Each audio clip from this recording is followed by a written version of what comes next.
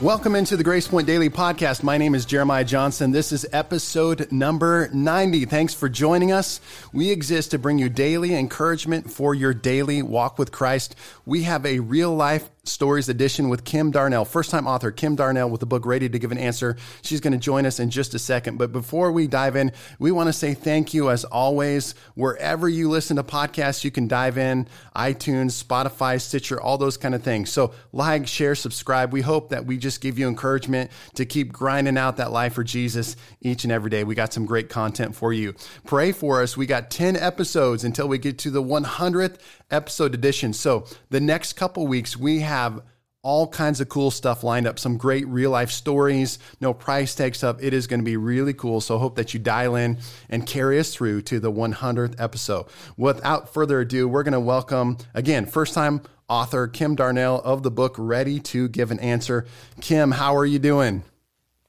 I'm great. Thanks for having me. Good. Well, welcome to the Grace Point Daily Podcast. We're going to talk about your book, Ready to Give an Answer. But I was talking to our producer before the show. I was hoping this is going to be your first podcast ever. Is that true?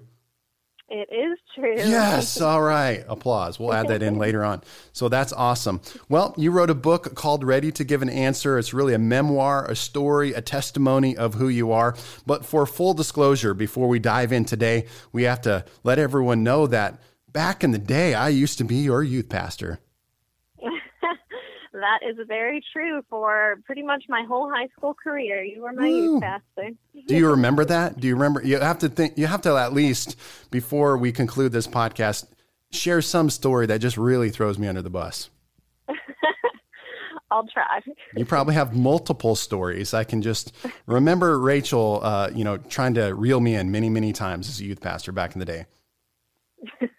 I can remember many conversations where she would tell me, hey, you're not in the youth, you're the youth pastor, so act like one. Well, I think that just kind of is the youth pastor personality. So Right.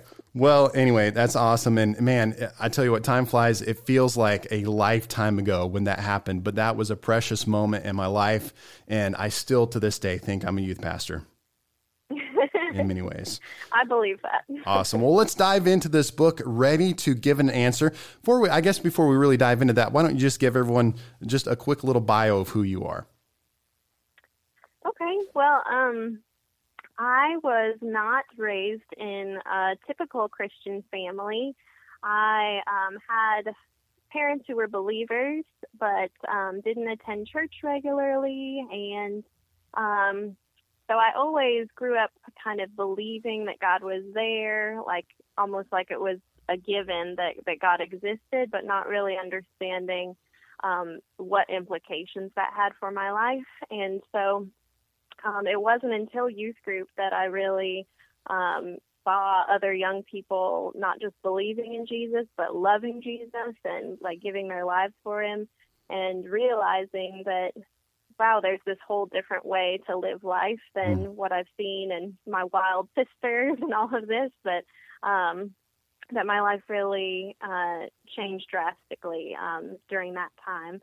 But obviously, youth group gave me a really solid foundation, but going off to college, had some trials of really figuring out what it was for just me to grasp onto that rather than my community of youth group friends. Yeah. And so really struggled through some of that, and struggled particularly with sexual sin. And then after getting married and realizing that, my husband continued to battle with sexual sin, kind of my story has a lot to do with that, and really grappling with having that hidden for so long in my life and feeling like I had to keep that hidden in order to put on this show of I have it together, I'm an ambassador for Jesus, and not realizing that I was really robbing Jesus of glory by acting like it was all me having this great image and not showing that I needed him. And so I really feel like I did my sisters a disservice of putting on this front that I was perfect, because I definitely gave them the impression that I was better than them, and that's why God heard my prayers, and that's why God, listened to me, or something like that. And so really, I started writing my memoir in college, my story of faith, and it was really to solidify it for me and for my sisters, because I felt like I couldn't talk to them about it, but I wanted to share with them more about my faith and everything. And so it started as just a project for them. Like, I wanted to share my heart with them. And it took years and years and years to finish it and to build up the courage to share it with them. And then when I did, just this last fall, just got an overwhelmingly positive response and a lot of support to publish. And so here I am on this journey of letting the whole world know.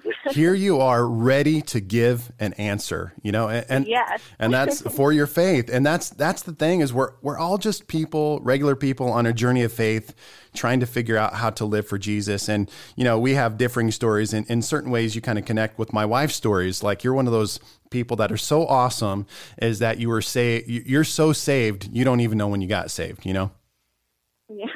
I guess. Yeah, that's but that's fine. Even when you grow up in that atmosphere, you still have to come to that place of discovery, that place where you have an answer for why you live for Jesus. And so that's kind of the name of your book. And I love it. I was reading through it again today, and I got through the introduction, and you said in the introduction, even if you don't want to read the whole book, I'm going to give you the answer to the reason of my faith. And I wrote it down. It says, the reason I have hope in Jesus is because I have experienced him as the way and the truth and the life. Yeah. And so that was kind of springboarding, that idea or thought kind of springboarded the thoughts and ideas behind the book. Is that correct? Yeah. I don't know exactly how that formulated in my mind. I think perhaps I heard a pastor say that a good way to share your testimony is to find a specific verse that really means a lot to you and explain how it's personal to you. And so that's a verse that, literally, as I look at my story, I feel like in childhood, Jesus showed me he was the way. And during college, when I was faltering, he showed me that he was the truth. And now in adulthood and all the challenges that I face, he continues to show me that he is the life, and that without him, there's emptiness. And so that's just a verse that stood out to me, and that really grabbed my heart, and that I knew was my story. That it was my personal way to express what I believe. Yeah, and then you kind of use that verse to divide the book into three different parts: the way, the truth, and the life. I was reading through part one of the book, you titled that The Way. And again, you kind of talked about how you don't really remember. I don't remember the day that I got saved. And, there's some people that have that experience. Again, my wife, even what's scary, me now as a pastor, my kids, Zoe and Gabrielle, my twin boys, growing up in the life of the church. And I'm sure my daughters, they kind of have a little bit of that same thinking, in a sense, that they've just always been in the life of the church. They've always heard about Jesus. They've been a part of Jesus, and whether it be kids camp and, the youth group, even when they weren't youth, being part of youth group and seeing God, et cetera, et cetera. But that still doesn't excuse us from having to come to this moment where we encounter Jesus for ourselves. Yeah. And for me, I had a bit of a contrast of church life versus worldly life, I guess. I have three older sisters, and that weren't really walking with the Lord as youth, and so really watched them be typical worldly teens that partied and experimented with drugs and drinking and sex and all these things. And so I really felt like I knew what my life looked like without Jesus, and I knew when I came to youth group and saw this whole other way, that I knew what my life could look like with Jesus. And so cool. I had this contrast, and really was enchanted by Jesus's way over the world's way, because I didn't just see the glamour of the boyfriends and, getting invited to all the parties, but I also saw the throwing up and afterwards and the breakups that were like really hard and all of that. So I had, as a pretty young child, a real taste of the world and and the church. So yeah, that's cool. Well, and Kim, just as cute and perfect as you may seem in person, and as here's what I did notice in your book. I'm going to come at you right now. Right, you had a lot of boyfriends from a young age, Kim. I did. I felt like every chapter was like my boyfriend, this boyfriend, my boyfriend in elementary, my boyfriend. So you like the boys or what? I mean, come on. Well, I do think that had a lot to do with my sister's influence. Okay. When you have older sisters, you want to be just like them, whether you're ready for that or not. And so, I saw them with boys. And honestly, it was like the first thing that I saw that like mattered, like someone that like felt something strongly about someone else. And so like that's what I thought was meaningful, and so that's kind of what I gravitated towards at first. And then it was like in realizing that that is meaningful to have a connection with someone, but it's also empty. I mean, it can never truly fill you up 100% like Jesus can. Yeah, and I just kind of bring that up because the reason I'm getting at that is sometimes, again, we point to the big struggles. We're like porn, alcohol, drugs. Well, there's a lot of other ways or struggles that the enemy wants to come at us or bring distractions or things that would take away our focus from following Jesus. And guess what? Sometimes it's sometimes it's a boyfriend, sometimes it's a girlfriend. It's true. Yeah. So definitely. That was your problem, Kim, is you had too many boyfriends, I think. You should have listened to Pastor Rachel when she told you, don't date, don't have boyfriends. But anyway, moving on, talk to me a little bit about being a teenager and living for Jesus. And, you having that recognition is like, wow, I don't want to do all this stuff. I don't want to do all these things that I'm seeing people do. And talk to me about that stage of life, being a teenager, trying to live for Jesus, following Jesus in the context of being a teenager in that culture, that time, etc.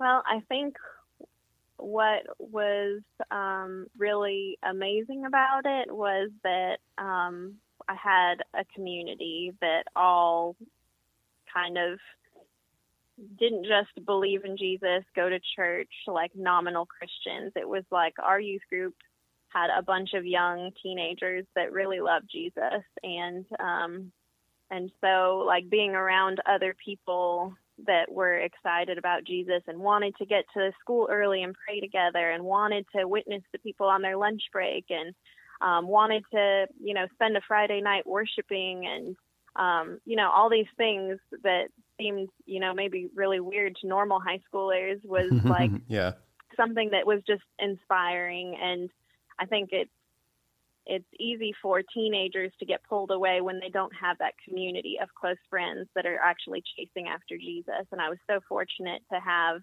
our youth group crew that really did chase after Jesus. Yeah. And I tell people all the time, that's what I loved about being your youth pastor in that time, is that we had an authentic group of kids that really wanted to chase Jesus. I genuinely believe that. Like we had youth group times where our funnest times were not the silly stuff. It was like, prayer meeting or prayer walking or, those encounter moments with God. I really felt like you guys grabbed hold of that. Yeah. So on that note, I am a pastor. So part of my job is trying to force people to come to church, right? It's like, because we're seeing that value decrease in the lives of people. So I know you just kind of did a little bit, but could you hit on that again, whether it be a young person that's listening right now or a younger person, or even a parent or grandparent that's listening? Could you just reiterate that importance for them to be involved in a youth group in the life of the church as a young person? Yeah. And I mean, not just youth group, but like as an adult, like, we need community. I think that that's one of the main messages that God has put on my heart and that I hope shines through the book is that, we can believe in Jesus and be an island in isolation and deceive ourselves into thinking all sorts of things about how good we are and, how lucky Jesus is to have us for his daughter and all these things. But it's when we're in community and we're actually open and vulnerable with each other and we're confessing our sins to each other and we're praying for each other and holding each other up and inspiring each other, spurring each other on towards good works, that like, man, there's just passion and joy and life there. That's like the abundant life that I've found. And so I really experienced that in youth group, and I'm so thankful that at a young age, like I knew that was what life was. And so I could remember that in times of trial and know that wasn't just a phase that, I was just an emotional teen, but like that exists now. Like in my church, my community is amazing. And I know that without them, I would falter. Like I know that I need community. So we have a teenager in our studio right now listening to you. His name is Aaron. He doesn't have a live mic, but Aaron, are you listening? Okay, good. All right. So your words are powerful right now. Well, let's move on to part 2, talking about the way, and then you went on to the truth. I think what's so fascinating in my own life, I know this sounds kind of weird, but you look at your own life in hindsight and you're like, wow, the Jesus journey is so awesome, because it's like, I never would have guessed I would be here, et cetera. So, I mean, I would never have guessed I was going to be a youth pastor in Northern California. And I would never have guessed I'd be sitting here in Southern Missouri, pastoring this church called Grace Point. God is so awesome. And what's funny is you kind of laugh at your own Jesus journey at times, but then as a pastor, you get to watch the journeys of other people and predict, or like, I wonder what's going to happen. And what's funny now for us, you, Kim, and I, in as adults, really not that much an age difference, a little bit, but thinking back of you as a teenager, I wonder where she'll end up or what's going to happen. Those thoughts as a youth pastor going through my head, and now where you're at today. But, so you had that phase of being a teenager in youth group involved. And then part 2, you begin to talk about the college experience. And that was another time of transition in your spiritual life. Walk us through that. Yeah. So, I guess the big springboard of challenge was the fact that I had dated the same boy for pretty much the whole high school experience. And so when we broke up, it really kind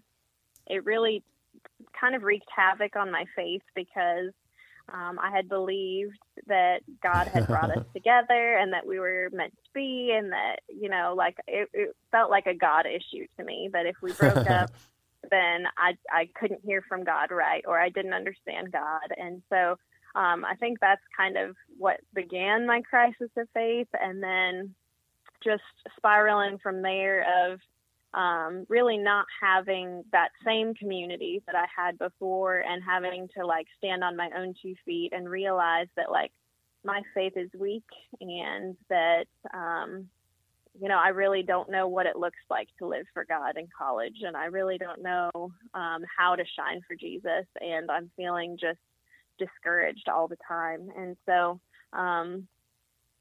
it was a really hard time. And, honestly, what made a difference for me was,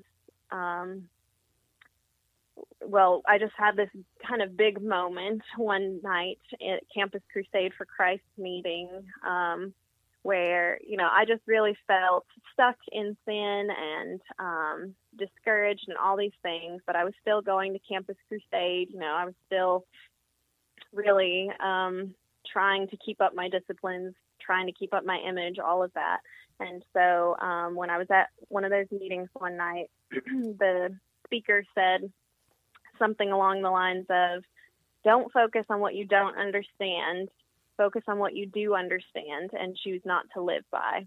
And those words just stuck out at me of okay, there's a lot that I don't understand about the mind of God and what is going on in my life, but I understand the gospel. I understand that Jesus is real and that he loves me and he died for me. And that is my anchor. And that's cool. And I just need to hold on to that. And so that's, I think, when I began writing my memoir, because I was I need to know that this is my anchor, and I need to know it for me as well as for my family and these people that I want to share it with. I think we get, for me as a pastor, I think we get a little caught up in like, who am I and what am I supposed to do, rather than sometimes I just want to, kind of punch people in the face a little bit and just be like, just focus on following Jesus. Just serve him. Yeah. Like you're so caught up in like, where am I supposed to go? What am I supposed to do? What's my calling? And like, you know what? Your calling is to know him. Yeah. That's it. And you know what? You'd be amazed at, if you just make that your focus, all that other stuff comes into alignment. I mean, it's a verse that we've said many times before, right? Seek first the kingdom of God. All these things will be added unto you. When you just make that simple focus of following Jesus, the focal point of your life, it's amazing how just that other stuff will come into alignment. And because you in your life, I mean, at this time, for people who are listening, I mean, you're this teenage girl, you're from Northern California, and you take a radical jump of faith. You go to North Central University, the best university in the entire world. I mean, many great legends have come from that particular college. I won't mention all of them, but I do know some of them anyway.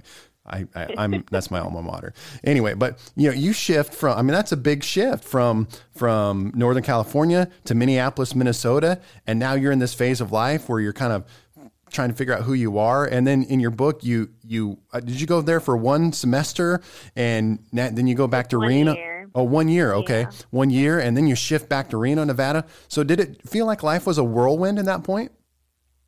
Yeah, I definitely resonate with what you're saying. I mean, I think I was so caught up in, I want to know God's plan for my life. I need to know God's plan for my life. And I'm so frustrated that I don't. And a lot of that frustration came from having this expectation of myself of, I want to go and be a missionary. And then when it felt like that didn't click, feeling ashamed of that, feeling like, okay, well, whatever else there is seems maybe like a lesser goal or like a lesser calling. And I think a lot of discouragement and pressure and just kind of needless worry comes from that idea of feeling like you have to put yourself into a box of, this is my calling. And I would say I'm like at a point in my life where I still wonder, what I'm doing now is not what I'm going to be doing forever. And I still wonder, what is my unique calling? But it's like, you preach a good word that it's not so much about figuring out God's plot for your life. It's just about being obedient each day and following him and seeing what he has for you. Yeah. We're obviously focusing on your story, not my story, but I had almost a year where I resigned from being lead pastor of a church, and I got comfortable in that position and that leadership role. And then I took a radical step of faith. I stepped down, I resigned. I moved my family all the way to the other side of the country, pretty much to the East Coast, to South Carolina. And I was stripped. I was no longer a senior pastor. I was no longer on staff at a church. I was in a city where I literally did not know a single person. And it was a year of struggle, but it was so good at the same time, because I just had to realize, like, Jeremiah, being a lead pastor, that's not your identity. That's not who you are. You're my son. I want to know you. That's just a job. That's not who you are. And so I think God, for all of us, will take us through times and seasons of life to kind of strip us of those things that don't really matter and bring us back to what really matters, which is who we are in Christ. Yeah, absolutely. So we get one other thing I want to touch on in part 2, and we'll transition over to part 3, was at the end of part 2, when you're making this transition, you go back from North Central to Reno, Nevada, and you were talking about how that you had a roommate named Matt, and you went through this kind of time in this season where he was, at this point, he was talking about he was going to take a break from church, and you had this interaction. Talk to us about that, how you dealt with that and your feelings on that and how you processed that. Oh, that was really hard, because I was at a point where I was struggling in my faith and really needing strong Christian brothers and sisters to lean on. And then to have my roommate say, like, hey, I'm like taking a break from this whole thing, was heartbreaking. Like, the Holy Spirit that was still with, inside of me, even at point of struggle, was heartbroken. But, there was also the seed of, the flesh and the enemy within me that resonated with him and said like, maybe, you know, I don't think that taking a break from the church is the answer for me, but like maybe it could be. And so, yeah, just really struggling with that from both ends, but mostly feeling really broken over that and feeling like I didn't think that was the way to go. And telling him that, but not really knowing how to be there for him when I was at such a point of weakness, because I wasn't honest with anyone about my weakness at that point. And so I just felt like I had to, you know, say what I was supposed to say rather than like say, hey, what are you struggling with? I'm struggling too. Instead of doing that, I said, you know, that makes me sad. I wish you would reconsider. You know, I didn't get real with him at all, and I should have. Wow, that's good.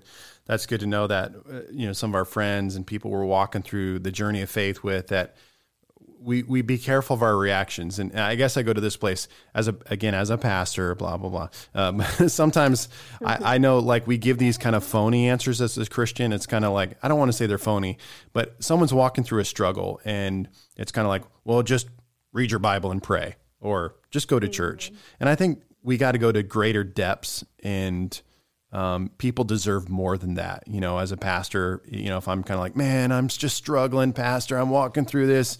And I was like, well, just read your Bible and pray. You know, it's more than that. And people need more than that to successfully navigate the journey of faith. Yeah, absolutely.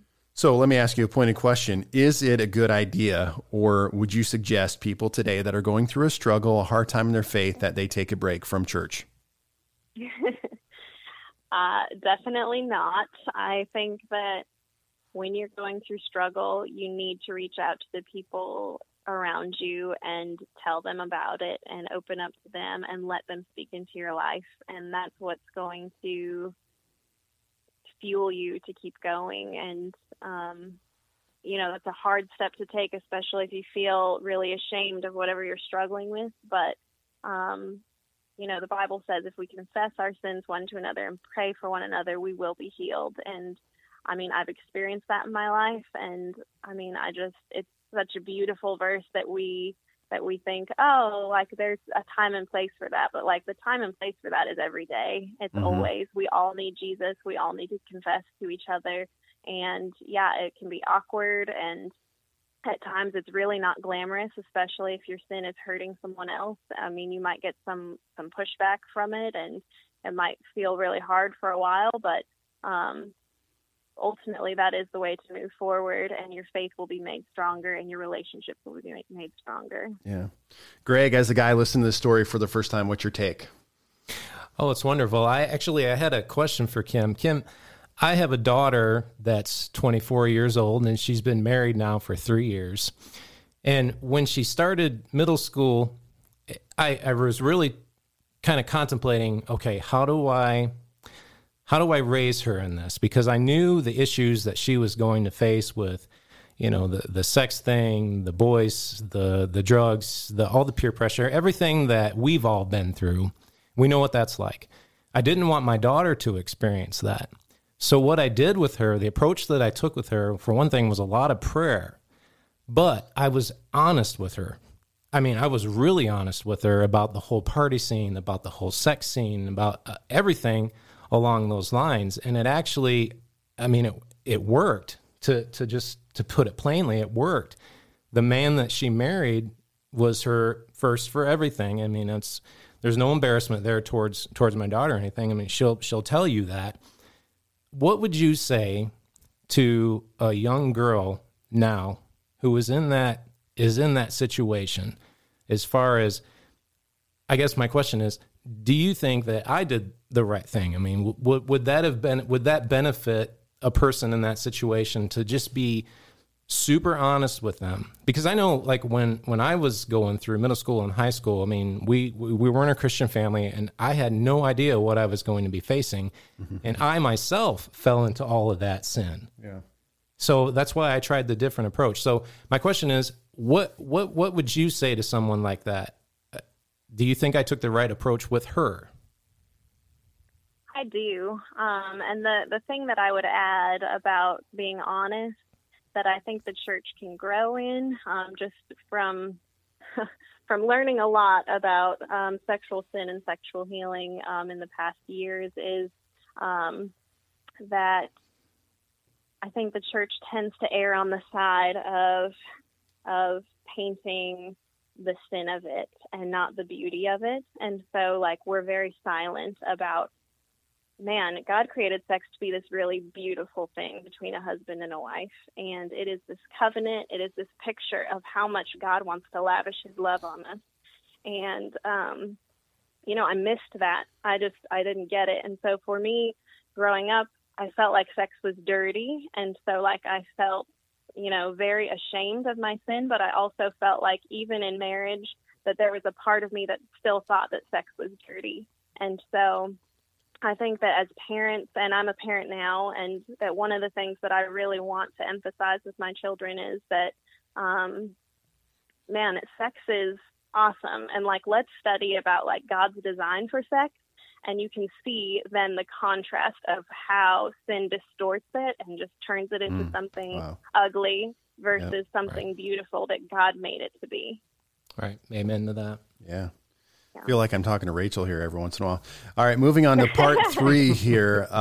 We get into part 3, and we're going to ask a few more questions and close it out. But talk to me a little bit about pornography. Chris Darnell, what's awesome, you have an amazing husband. I think if there's one person I will forever remember being a youth pastor, it was Chris Darnell. I mean, that is the most epic remembrance of my time. I'm so grateful.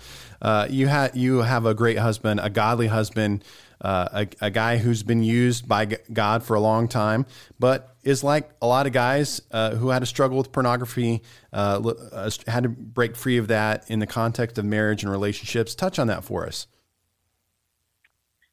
Oh, well, it has been a long journey. I think,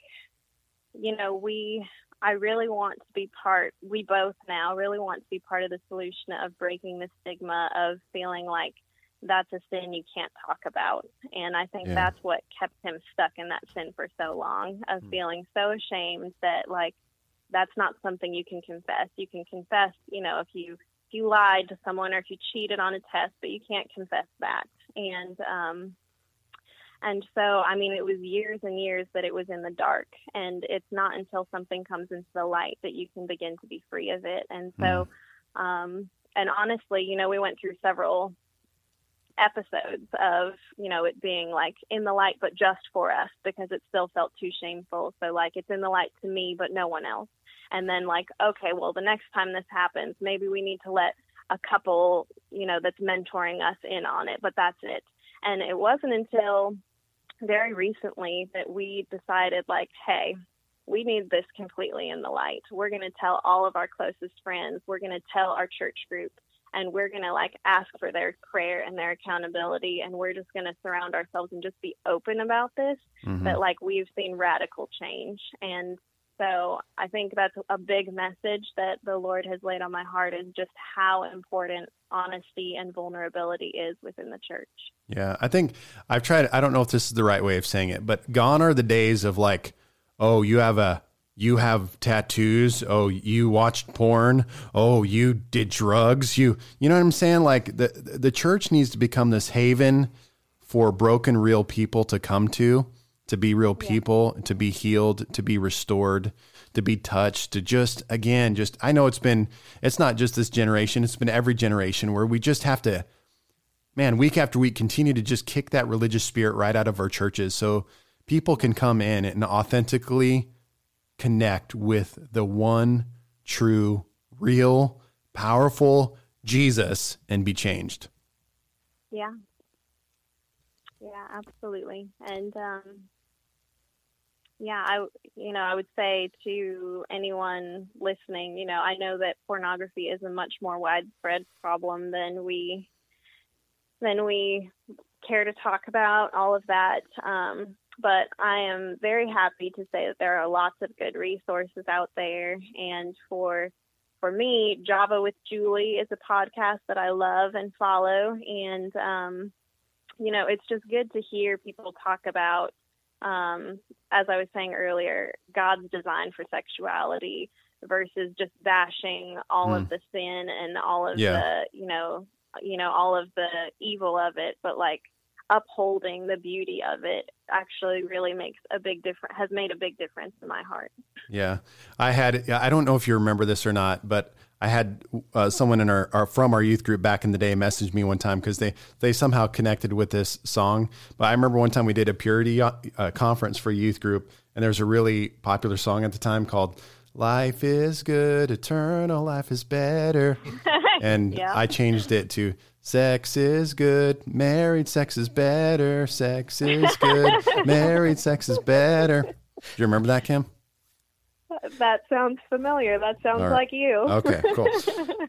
Let's close up on this. I didn't want to touch on this, and we'll send you off and encourage people to go check out your book. That's going to be coming out here very, very soon. When's it coming out again? July 31st. July 31st. I want to talk about the importance of radical steps of faith in our spiritual journey. I don't think you can be a legit follower of Jesus without your life and your journey be constantly filled with radical steps of faith. And you guys did the same thing. I mean, we weren't even connected to that this time, but man, here you are. You take a step of faith to move all the way to Minneapolis, Minnesota. Then you take another step of faith to move all the way back to Reno. Then that leads to the connection with your now husband. And then you take this epic step of faith to move all the way to Alabama. And so just talk about that, taking radical steps of faith, how that's worked in your life and what it's done in you as a follower of Jesus. Yeah, I would say publishing this book has been a very radical step of faith for me.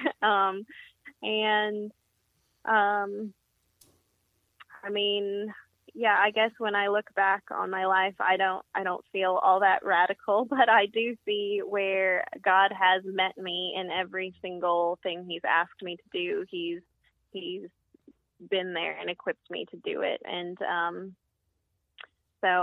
just knowing that, this is the adventure of the Christian walk. This is Amen. Abundant life, to hear from God about something that He wants you to do and to say, this is really scary, but I'm going to do it, and you're with me, and it's going to be awesome. So, this book is very scary for me, but I know that, it's very encouraging to me that now literally there are friends who I've shared this with that, are not believers, and I can share my book with them. And it's like, I don't even have to open my mouth, and I know that they've heard the gospel, and Praise it's God. amazing to me that I get so many people that are now going to hear my testimony and hear that Jesus is the way, the truth, and the life without me even having to meet them. It's pretty incredible. And so just feel very privileged to get to partner with God in things like this. Amen. Greg, I'll let you chime in just a second, but there's a quote in your book: "If there's one thing I learned about God's plan for me to have an abundant life, even in times of trial, it was that His family was a big part of it." And I love how you just keep hitting that point home and home again. And again, that truth it's not just about going to church. It's about the community of faith. It's about putting godly people in your life. It's about having people, that's the beautiful part of being a Christian, is that we become a part of the church. And when you're a part of the church, the body of Christ, you begin to live the journey together and live life together. And it is such an a beautiful thing. That is why I love to be a pastor. That's why I love to tell people to, be a part of the church. And by that, I'm not meaning religious activity. I'm talking about the church, the people of God. When you begin to live the journey of faith with other followers of Jesus, it is so amazing. So praise the Lord. It is amazing. Greg, you got anything else there? Well, I just want to say thank you so much for doing what you did. And we just want to encourage you to don't stop telling the story, because people need to hear that. It's an awesome testimony. And I hope to meet you in person someday along with your husband. Oh, thank you so much. Well, Kim, any last thoughts for us on your book? I would say that the main message that God has put on my heart through the book is to share with people, to fellow believers, to really consider whether you're ready to give your answer. And like I said, it's not just for the people who may or may not ask you why you're a Christian. It's for you. It's something that you can hold on to when your faith is wavering, and something that can anchor you, and something that if you really define for yourself, whether it's, hey, this is a verse that means a lot to me and tells my story, or whether it's just, hey, this is the reason, or this is this amazing experience that I've had, whatever way you want to articulate it, that if you find that thing that you can hold on to, then if someone does ask you, it's easy to just have it on your lips. And so just want to encourage everyone to have that ready. You know, everyone is not going to be called to write a book or to have this long-winded testimony, but everyone should have an answer. Yeah. You know, so Praise God. Where can people get the book at? It'll be available on Amazon on July 31st, and it'll just Ready to Give an Answer, Kim Darnell. And it'll be on Kindle, and paperback editions are going to be available. Awesome. Ready to Give an Answer by Kim Darnell. Go check it out, Amazon. And we didn't even cover, there's parts of your story about your children, your family, miscarrying. I mean, so many powerful moments in your journey that I think are going to really help encourage people to follow Jesus. So, Kim, thank you. You've been awesome. Oh, thank you for having me. It was so fun. We'll have to get you back. I'll have to get the one and only and world famous Chris Darnell back on the show, on the Grace Point Daily podcast sometime. So, hey, thanks for joining us. It has been awesome. And for those of you that are listening to the Grace Point Daily podcast, I really, really appreciate it. Continue to like, share, and subscribe. We will talk to you next time.